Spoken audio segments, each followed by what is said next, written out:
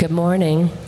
Our scripture this morning is Luke 1:34 through 38. And Mary said to the angel, "How will this be, since I am a virgin?"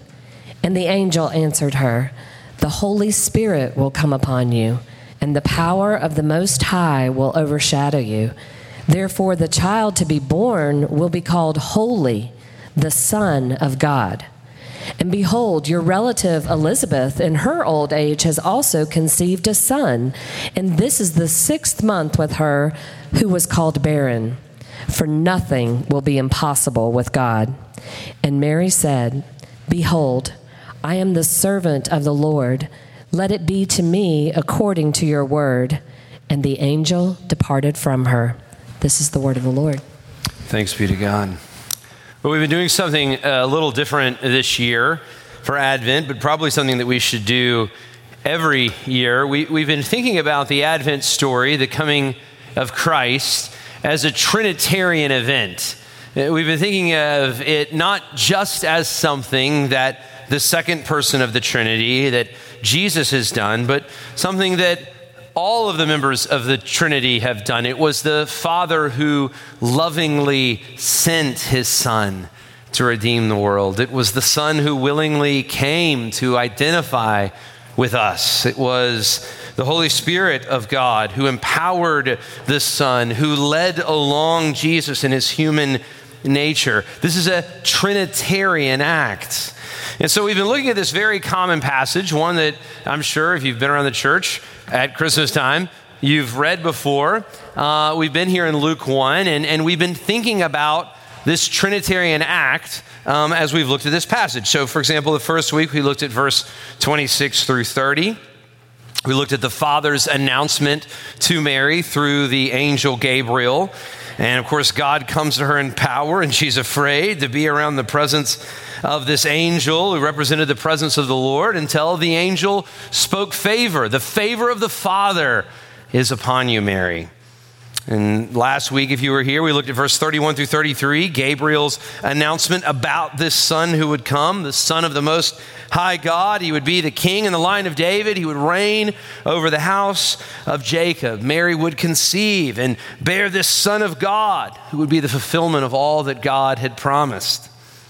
So we looked at the Son last week, and then this week, we read in verse 34, Mary, of course, says, "How can this be?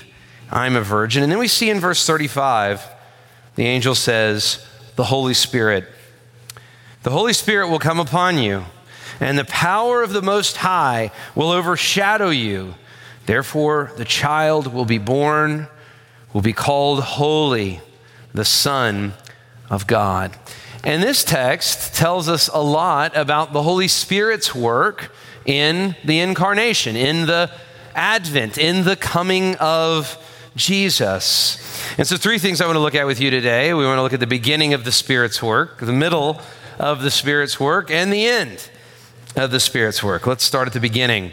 You know, this is a critical passage for talking about something that is very important in Christian life and doctrine, and that is the virgin birth.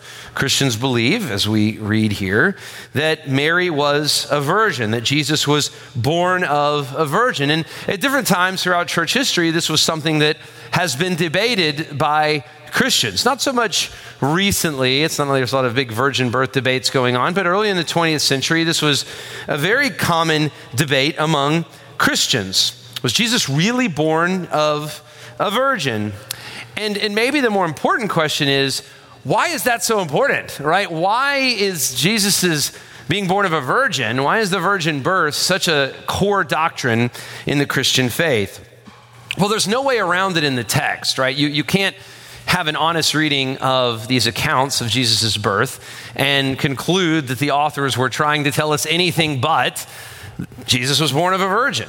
It comes up here, obviously. It comes up in Matthew's account. In Matthew's account, there's even a little bit more detail because it talks about Joseph's response. Joseph, of course, was betrothed to Mary, to be married to Mary. All of a sudden, she comes up pregnant, and he knows it's not his, right? And so you can imagine his reaction here. He's obviously hurt by this fact. He's disappointed in this. Now, Joseph, being an honorable man, though, the text says that he decided to put her away quietly, which means he didn't want to shame her in front of the whole culture that would have strictly condemned this. So he decided to put her away quietly until, of course, Gabriel comes to him. There's this whole account of how Gabriel comes to Joseph and announces to him, no, she was not unfaithful to you. This is a baby from the Lord. The Holy Spirit has conceived this baby in her. Mary was a virgin. The church fathers really thought this was important. In fact, the Nicene Creed, which is kind of the official Christian doctrine statement of the early church, they talk about the virgin birth. And I would even argue they talk about it intently. Whenever you read a confessional statement or a creed or something like this, they're usually always responding to some wrong belief that's going on at the time, right? And so whenever you read these lines, you can kind of deduce what people might have been believing that wasn't true. And so they're trying to correct people and say, no, Jesus was born of a virgin. And if you read the lines in the Nicene Creed about Jesus, it says he was conceived by the Holy Spirit, born of the Virgin Mary, was crucified, died, or I think I left out suffered under Pontius Pilate. Sorry, I just wrote this out of memory. Suffered under Pontius Pilate, was crucified, died, and was buried. On the third day, he rose again. Of all the lines in there, the most detail is given to the virgin birth, conceived by the Holy Spirit, born of the Virgin Mary. So we see this clearly in Scripture. Christians have clearly taught this throughout church history, but why? Why is it so important? And I want to give you three reasons. First, the virgin birth is just a sign of the miraculous nature of the birth of Christ. God is visiting humanity. God has become a human to dwell among us, to live among us. God is doing something miraculous in this. Secondly, the virgin birth is incredibly important because it speaks to and explains the two natures of Christ. Jesus is not half God, half man. He is fully God, fully man. He has a full human nature and a full divine nature. We have called this in theology the hypostatic union. The virgin birth is necessary to understand the hypostatic union, which is necessary to understand the person of Christ. Now, I want to give a little aside right here. I was talking to somebody a couple weeks ago, and they said, hey, we've loved Christ's Covenant.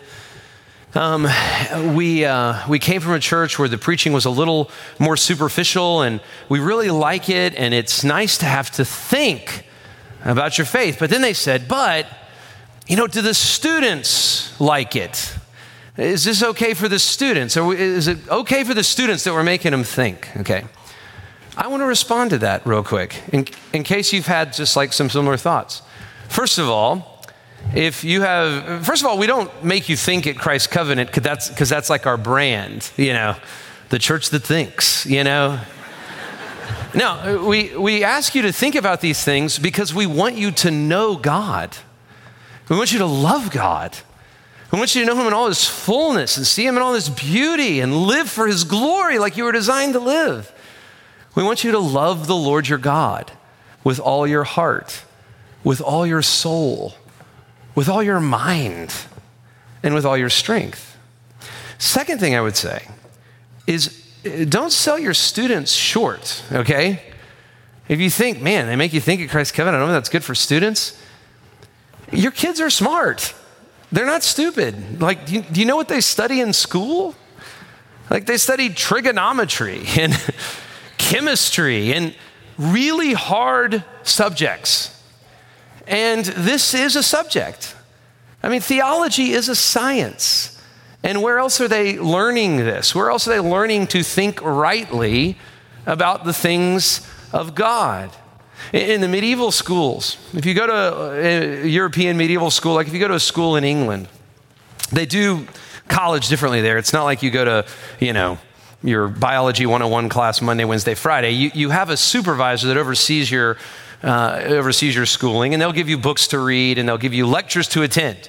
And so you have to go. Like if you go to Oxford, you can see this. There's a board, and they list out, now you can look at it online, but they still do the old thing just because it's cool. And they list out all the lectures that are going to happen. They have this big board that lists out all, and they're all in alphabetical order. So the biology lecture is first, and the chemistry lecture, and the economics, it's all in alphabetical order, except the theology lecture.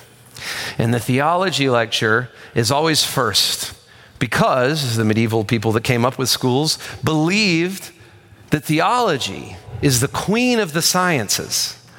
If you don't understand who God is, if you don't understand the nature of God and how he works, you can't know anything. Theology is the queen of the sciences. It is a science. It is something that you should think about, that you should know. And don't sell your kids short. They're smart. And then the third thing I would give you to consider is this. I've never had a conversation. I talk to 20-something-year-olds all the time. That's a big part of my ministry here. I talk to 20-something-year-olds all the time. I've never once had a conversation with a 20-something-year-old that said, my church taught me too much about God. But I've had 100 conversations with a 20-something-year-old that said, with a little hurt and even bitterness, I would say, in their heart, why didn't they teach me this? Why didn't they teach me this? Why did they give me this superficial stuff my whole life? Why didn't they ever teach me to think and know the Lord? Didn't they know that my faith was going to need this? So, the hypostatic union, let's talk about it. This is a very important thing for Christians to understand, that Jesus has two natures. You can't understand the person of Christ without this doctrine. And you can't understand this doctrine without the virgin birth. David Mathis writes a nice summary statement on the hypostatic union. He says this: Jesus has two complete natures, one fully human and one fully divine. The doctrine of the hypostatic union teaches that these two natures are united in the one person, in the God-man. Jesus is not two persons. He is one person. The hypostatic union is the joining, mysterious though it may be, of the divine and the human in the one person of Jesus. And I wish I had more time to talk about this, but I say this to say that the reason believing in the virgin birth is so important is because it is what makes sense of the hypostatic union. How do you have this God-man? Well, he has this nature that is divine from the Holy Spirit and this nature that is human from the woman. The Holy Spirit, divine, came upon the woman. And then the third reason that believing in the virgin birth is incredibly important is it explains the sinlessness of Christ. One of the things that Christians believe is that we have all inherited a nature of sin, right? We've all been born with this nature to sin. You don't have to teach people how to sin. In fact, there was this famous debate in church history between a guy named Pelagius and a guy named Augustine. And Pelagius did not believe in this nature of sin. And I had a professor one time tell me it's because he didn't have any children, right? If you have children, believing in the nature of sin becomes a lot easier, because I was like, I never taught them to lie. I never taught them to throw a temper tantrum. I never taught them to be totally self-centered. They just know how to do that. And they've inherited it from Adam. They've inherited it from me. But this is the nature of sin. But the virgin birth explains that Jesus didn't inherit Adam's nature. In a sense, Jesus wasn't the son of Adam. He was the son of God. Luke picks up on this. In Luke's genealogy that he gives in Luke 3, people talk about the difference between the genealogy in Matthew and the genealogy in Luke, and people use this as a way to critique the Bible. The authors are just doing something different. Matthew's giving the genealogy of Joseph, which was traditional, just to show just this Hebrew lineage that Jesus had, even though, of course, the Gospel of Matthew clearly affirms the virgin birth. But Luke, trying to, I think, make this point, does not include the paternal line of Jesus. Rather, he includes the maternal line of Jesus. He shows Mary's lineage, and he does something more than Matthew does. He goes all the way back to God says that Adam was the son of God. And I think what he's doing there is he's saying Jesus is the right son of God and the son of Mary. He didn't have a paternal line. He didn't inherit Adam's sin because he wasn't the son of Adam. The virgin birth is incredibly important for Christian doctrine. It explains the miraculous event of God's coming. It explains the hypostatic union, the nature of Christ, the two natures of Christ, and it explains the sinlessness of Christ's human nature. But beyond just affirming the virgin birth, this passage, I believe, speaks to the Spirit's work in the Christian life. Jesus was born of the power of the Holy Spirit. You could say it this way. Jesus became a human in the same way that we become a new human. Or you could say, Jesus experienced birth in the same way that we experience the new birth. Or Jesus' generation happened in the same way of our regeneration. And how did it happen?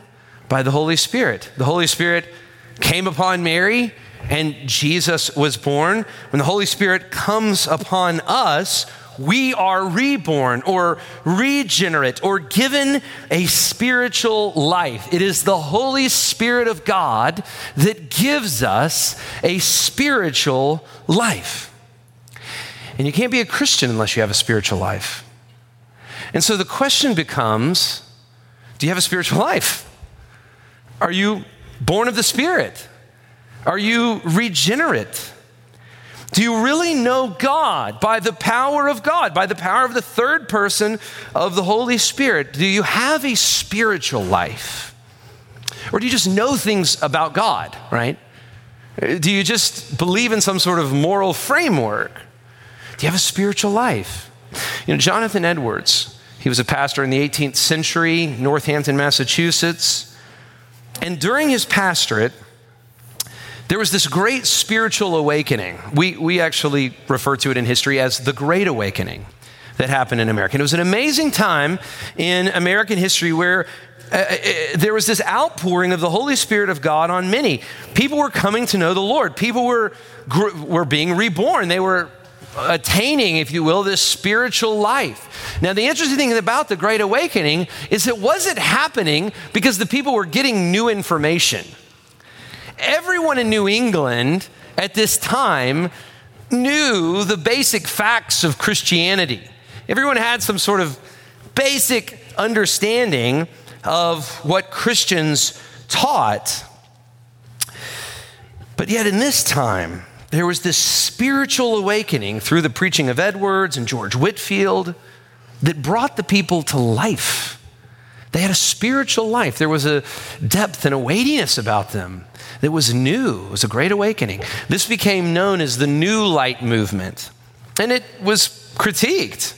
There was a guy named Charles Chauncey who was a pastor in Boston, and he kind of believed Christianity is not all this spiritual talk, it's moral framework, right? So we have this good kind of moral framework, and that's what Christianity is. It's knowing the moral framework and living by this kind of moral structure. It's not this spiritual movement. Chauncey became known as an old lighter. So you kind of these old lighters, these new lighters. But then on the other side of the new light, there was this sensationalism happening, right? All this kind of new birth was happening. And so there became all of this sensationalism that started to emerge. People said, well, you can't know the Spirit unless there's a physical reaction or unless you shout out in some way. And so what Edwards did was that he wrote this really helpful book. And the book is called Distinguishing Marks of a Work of the Spirit of God. And so as a pastor, what he would do is he would notice when spiritual life started happening in the life of his congregants in a way that really changed them, in a way that really produced godly fruit in their life. And so he gave these marks, these negative marks. And the negative marks aren't necessarily that these things are bad, but they just can't tell you whether this person's really had an experience with God or not. And then positive marks, marks that you should look for, that are evidences of regeneration or the new birth. So let's look at some of his negative marks. One is bodily effects. So things like tears, if you cry, or if you have a convulsion, or if you break into laughter, these might accompany a work of the Holy Spirit, but they're not necessarily evidence that the Spirit's really had any work in your life. He says the presence of much noise about the Christian life. Just because you're talking a lot about the Christian faith or into Christian things, these aren't necessarily evidences that the Spirit has actually brought you this new life, this regeneration. Number 3, the stirring of imaginations and emotions, right? So, of course, sometimes people have emotional responses to the things of the Lord, but emotionalism is not necessarily a mark of the Holy Spirit. Number 4, overconfidence or arrogance toward the things of the Lord. A combative or arrogant spirit is not a mark of the Spirit's work in your life. I think this is actually a good warning to us, especially in this day. I think people have confused true Christian courage with haughty worldliness. But he also gives positive marks, positive evidences that someone actually has had an encounter with the Holy Spirit of God, that someone actually has gained the spiritual life. So here are some of those. He says the elevated level of people's esteem for Jesus. How do you know if the Holy Spirit has taken root in your life? Do you love Jesus? Do you love Jesus more? Do you esteem Jesus more? Do you depend on Jesus more? Do you look to Jesus more? Do you love Jesus? I had a professor tell me one time, I thought this was interesting. He said, if you ever see a church with a dove on the side of it, you can know that the Holy Spirit isn't there.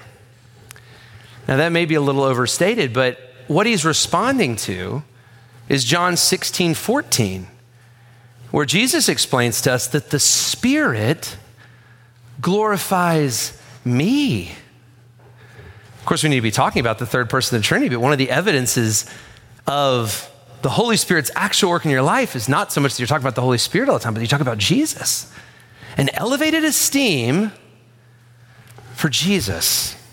Number 2, another evidence, a hatred of sin. While regeneration doesn't remove sin from our life completely, what a regenerated heart does is its eyes are opened to the reality of sin. There is a hatred for sin. Here's what I like to say. You can't sin and enjoy it.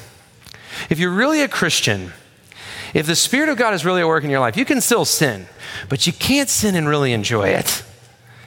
There's a weightiness to it. There's a conviction about it. You want to get away from the things of the Lord if you're living in sin. You certainly don't want to be around them. Is the Spirit at work in your life? Number 3, this is interesting too, a greater regard for the Holy Scripture.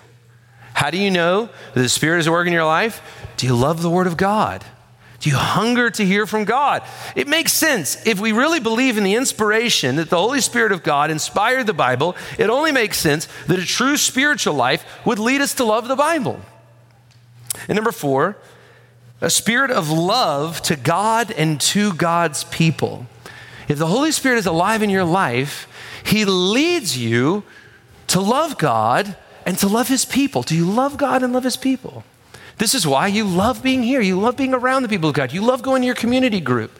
You love praying with your friends. And I would just say, if you don't, if there is not a hunger to be around the people of God, that is evidence that the Spirit of God is not in your life, that you're not regenerate.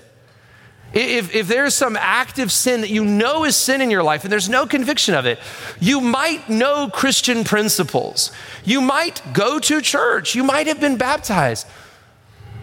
But I would argue that you probably haven't been born again. You have an emptiness about your spirituality. If you don't have esteem for the person of Jesus, if you don't love the Scripture, do you have a spiritual life? Now you may be saying, well, maybe I don't have a spiritual life. Well, what does this mean? How do I get a spiritual life? And the answer I would give you is this: the Spirit of God always accompanies the gospel. Where the gospel is heard and thought about, the Spirit of God in those places is most alive, is most able to come in and change your life. Martin Luther wrote this: the Holy Spirit is not given except in, with, and by faith in Jesus Christ. Faith, moreover, comes only through God's word or gospel, which preaches Christ. So we've talked about the beginning of the Spirit's work. What about the middle of the Spirit's work? Verse 35 says, the Holy Spirit will come upon you. The power of the Most High God will overshadow you. And therefore the child born will be called holy. This is an interesting thing to think about. The holiness of Christ. How did Jesus live this holy life? How did Jesus live a sinless life in his human form? You know, Hebrews 4:15 says, we do not have a high priest who is unable to sympathize with our weaknesses, but one who in every respect has been tempted, just as we are, yet without sin. How is this verse true? This is a good verse to think about. How is Jesus genuinely tempted? And how does he overcome sin? How is he genuinely tempted? I mean, if he was divine, then how could he really be tempted? And it's because we believe in the human nature of Christ. Jesus was fully man. And because he was fully man, he was fully tempted. He was genuinely tempted. But how did he how did he overcome his temptation? How did Jesus remain pure? When he would get tempted, would he peel back his divine nature and say, aha, not me? How did he overcome temptation? How did Jesus tempted in every way, just as we are, yet not sin? And the answer is, and you see this in the Word of God over and over, by the Word and by the Spirit. How did Jesus overcome temptation? By the Word and by the Spirit. We don't have time to look at it right now, but look at the temptation of Christ. Go read the accounts, Matthew 4, Luke 4. Read them this afternoon. And what are the themes that you see over and over again? Jesus, when he's being tempted, what does he do? He quotes Scripture. He says, the Word of God that's been revealed to us by the power of the Holy Spirit says this. And another feature that you see in those passages is that in those times of temptation, he's being ministered to by the Holy Spirit of God. And the good news for you is if you are in Christ, the Word and the Spirit, the same devices, the same things that were available to Christ, the same reasons that he overcame temptation and was able to walk in righteousness and in holiness, the same things that were available to Jesus are available to you. The Word and the Spirit. And I think this leads us to ask, well, how does the Spirit minister to us? How does the Spirit speak to us? How does the Spirit move in our lives? Now, the clearest section that we have in the Bible about the work of the Holy Spirit is in John 14 and John 16. Jesus is telling his disciples about the Holy Spirit who is going to come. And in both sections, I love this. The Spirit is the word that Jesus used. Sometimes it's translated the helper. Sometimes it's translated the counselor. And I like this. This is a helpful definition. It's a helpful translation. The helper, the counselor, he's going to come and help you. You ever go to counseling? You should. Some of y'all probably, you need to. And we have a great counseling center at Christ Covenant. There's Lou Priolo. I see him in the back. He's wearing a turtleneck. I mean, who doesn't want to get counseled by a guy in a turtleneck? But here's what Lou will do. I'll go ahead and I'm going to let the cat out of the bag, okay? I'm going to go ahead and give Lou's secret away right now, okay? Lou's not going to give you all this new insight. You know what he's going to do? He's going to take what God has said in the Word, what you already have access to, and he's going to help apply it to your life. That's what a counselor does. You ever go to counseling? You've gone to counseling, you realize, like, why did I pay all this money? Our counseling center is free, by the way. But you're like, why did I pay it for members? And if you're not a member, we'll work something out. But you're like, why did I pay all this money? They didn't tell me anything I didn't know. But what the counselor does, it's not that they're telling you stuff you don't know. They apply what you do know to your life. They take what you do know. They take the information you do have access to, and they say, here's how it's going to work out in your life.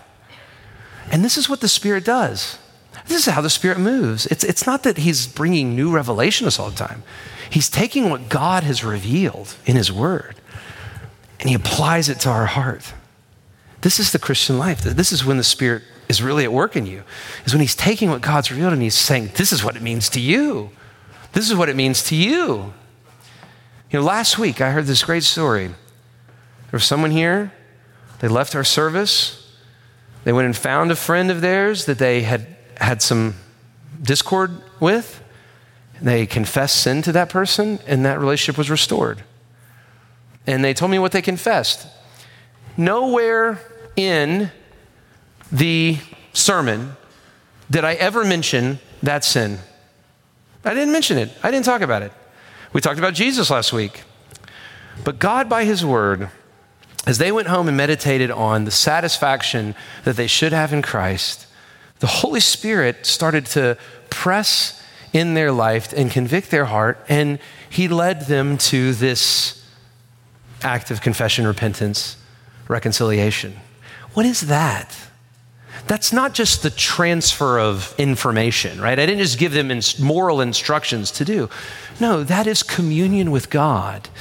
And when you're communing with God and you know God and you have a spiritual life, this is what the Spirit does. The Word activates his ministry to you to apply his Word, the Word of God, the Word of Christ, the Word of the Spirit to your life. He's a counselor. The Bible says he convicts the world. I like this. You know, John 16, I don't have a slide. Turn with me to John 16. We can't talk about the Holy Spirit without going to John 16. John 16:8. Many of you have heard me talk about this before, but it's one of these passages that I think about all the time. It says, when he comes, he will convict the world concerning sin and righteousness and judgment. This is what the Holy Spirit does. He convicts the world. He shines light. He brings these truths to bear in our hearts. Verse 9, he convicts the world concerning sin because they do not believe in me. You know what sin is? You know, every time you've ever sinned, you know why you do? Because you don't believe. It's a lack of faith. You don't see Jesus rightly. If you could only see Jesus rightly, in the new heavens, new earth, we'll never sin. You know why? Because we'll see Jesus rightly. We'll see how good he is and how beautiful he is. And this is what the Spirit does. He shines light on Jesus. And when we see his glory and we see who we are in light of him, there's conviction. But he also leads us in righteousness. He convicts the world concerning righteousness because I go to the Father and you'll see me no longer. What Jesus is saying is I've been a model to you. You've seen righteousness in me, but now I'm going to the Father. And so how is the ministry of Christ's righteousness going to continue? The Holy Spirit is going to remind us of the character, nature, word of Christ. This is what Jesus says in John 14. He will bring to your remembrance everything that I've said to you. And everything that I've said to you is everything that Jesus has said to us by the inspired word of God. And he convicts the world concerning judgment because the ruler of this world is judged. I think this is one of the greatest ministries of the Holy Spirit in your life. Here's what I would say it. Here's how I'd say it. He reminds you that this world is not ultimate, that the ruler of this world is going to be judged, and that one day, if you really have communion with him, you'll have communion with him forever, and with the Father and with the Son. He reminds us that God is going to bring the world to its intended end and that we will be, those of us in Christ, we will be with him. Now, the most amazing verse, we skipped it, is verse 7, where Jesus says, I tell you the truth, it is to your advantage that I go away. For if I do not go, here's that word, the helper, the counselor, will not come to you. But if I go, I'll send him to you. You catch that verse? Some of you have heard me say this before, but I've often said, if you surveyed Family Feud style 100 Christians and said, would you rather have Jesus, the second person of the Trinity, with you, or the Holy Spirit, the third person of the Trinity, in you, dwelling within you, which would you choose? And I bet most Christians would say, well, of course, I'd rather have Jesus with me than the Holy Spirit in me, whatever that means. And this is because you're not born again. This is because you're not regenerate. This is because you have no idea what we're talking about here. You have no idea what God's done for you. By calling you into communion with himself, by the power of the Holy Spirit within you, who convicts you, who counsels you, who encourages you. You don't know what you have. I heard Tim Keller give this illustration one time, kind of talking about something similar, and I thought it was good. You know, in Lord of the Rings, Bilbo gives Frodo the mithril shirt. You know what I'm talking about? It's this like coat of armor kind of, but it's light. Mithril's the most valuable substance. It's stronger than gold, but it's lighter than a feather. And if you remember in the movie, like right after Bilbo gives Frodo the mithril coat, Bilbo sees the ring and he like starts to go, it's kind of scary. But anyway, so you kind of forget about the shirt, but Frodo's wearing it. And then later, and he wears it and he's happy. He knows it's cool, but he doesn't really know what he has. But then later Gandalf explains to him that shirt, mithril, it's the most valuable substance. That shirt has more value than the entire Shire and everything in it. What if you were wearing a shirt that had more value than the entire world and everything in it? And this is a decent illustration, but it doesn't even come close to describing what you actually have. Communion with God, the power of God within you, and the third person of God indwelling your life, who comes to grow you and mature you and bring you into the likeness of Christ. So finally, we've looked at the beginning of the Spirit's work and the middle of the Spirit's work. Let's look at the end of the Spirit's work. Look at Mary here. This little girl, God has said to her through Gabriel something amazing. You, a virgin, are going to have a baby. He's going to be the Son of the Most High. He's going to redeem everything. He's going to be the king in David's line. He's going to be over the house of Jacob. He said this amazing thing to her. And I love her response. Mary just says, "Behold, I am a servant of the Lord. Let it be to me according to your word." I mean, there was a lot at stake for Mary here. She knew that there would be shame. And what kind of a story is she going to tell? Oh yeah, the Holy Spirit came upon me. That's what happened here. She knew that this was a huge responsibility. I mean, in theory, like all of her people are counting on her to be able to pull this off. Behold, I'm a servant of the Lord. Whatever God wants from me, let it be to me, whatever he wills. And this is the end of the Spirit's work. This is what God desires for me and for you and for our church. To be mature, to be strong, to be able to withstand. The kinds of words that the Bible uses, oaks of righteousness, to be these stable oaks of righteousness. Or the other one that I love, the house that's built on the rock. You know that story? End of the Sermon on the Mount. Jesus talks about two houses. And you can't tell the difference between the houses, right? From the distance, they both just look like beautiful, amazing houses. And you get a little closer and you realize that one's built on the sand and one's built on the rock. And you can only tell a difference when the storm comes. And when the storm comes, the house on the sand collapses, but the house on the rock stands strong. When I look out at this room right now, I can't tell, it's hard for me to tell the difference between which of you are spirit-filled persons, which of you are spiritual persons, and which of you are just here for the good community and maybe I'll meet somebody neat. Maybe I'll get a good little lesson. Maybe I'll get some practical takeaways.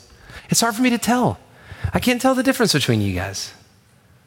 Between who's really born again, who really knows God and is communing with God, and who's just here for the stuff. You all look great to me. But you know when you can tell? When the storm comes. when the storm comes. And that's when the people that really know God get stronger. And the people that don't know God fade away. You know, there's some students in here, and the storm of leaving your parents' house is coming. And you'll have all these things. You'll be free, and there's this whole like YOLO and everything else. That's when we'll know, right? That's when we'll know which of you really knows the Lord, really desires to commune with God, or which of you built your house on a sand. You know, I'm talking to the young man, young woman in here that's here, and maybe you're going to meet someone, and this is a great place to meet people. But maybe your house isn't really built in the sand. You meet someone and you start having kids, and gosh, oh man, there's diapers and there's stuff, and you got to take care of them. Your life's so busy, and then they get in sports and there's tournaments.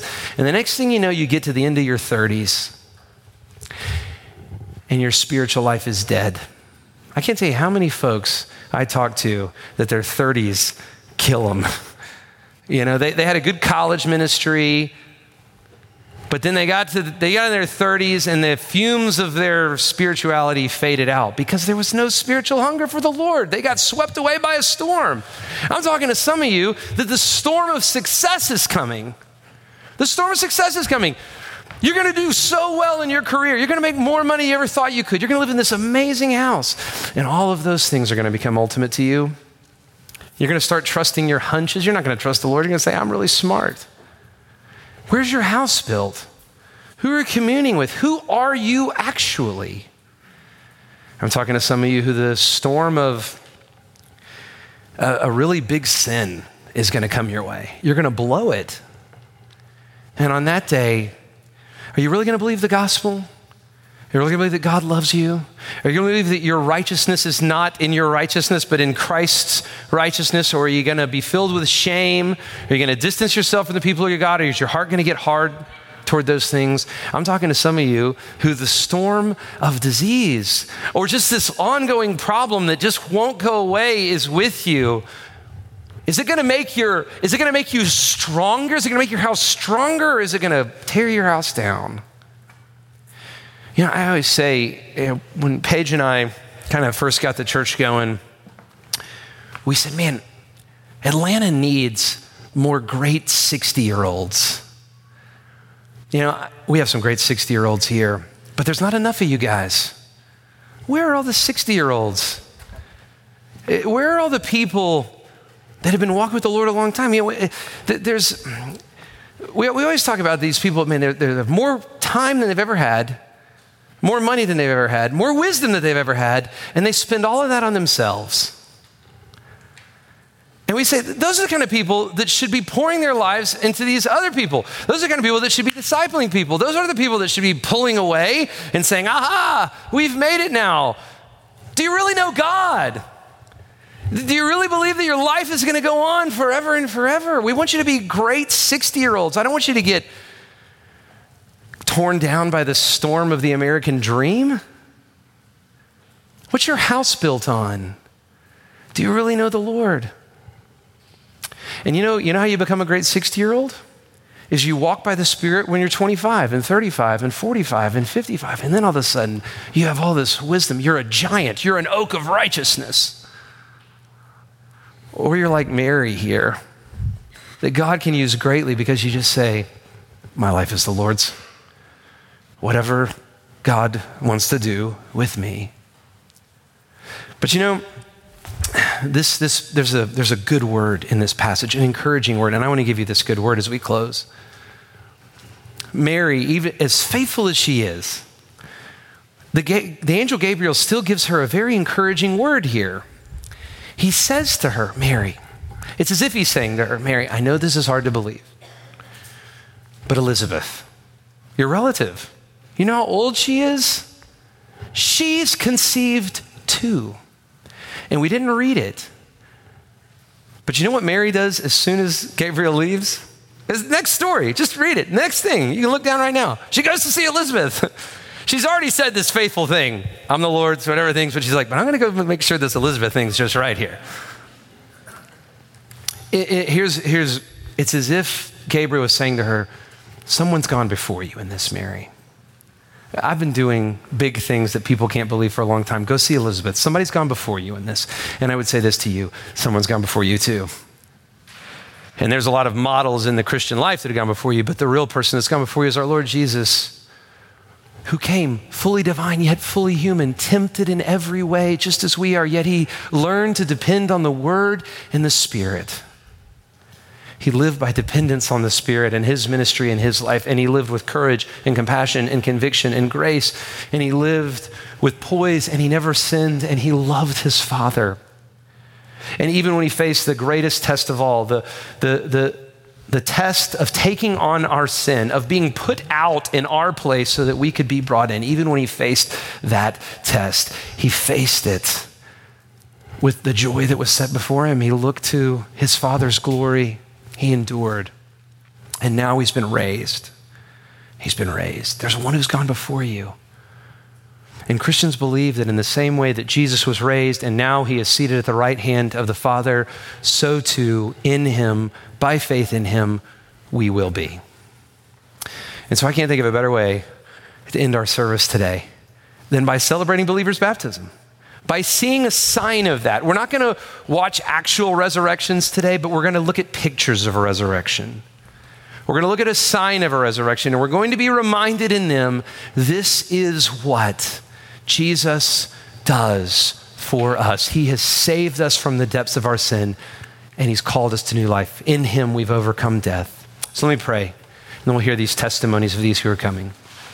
Father, I pray that we would be the kind of people who live by faith, that the Spirit of God would so come to us now. Lord, I pray for regeneration to even happen now as men and women and younger people here see how much you love them in Christ. The Spirit's regenerating work would come alive in their hearts.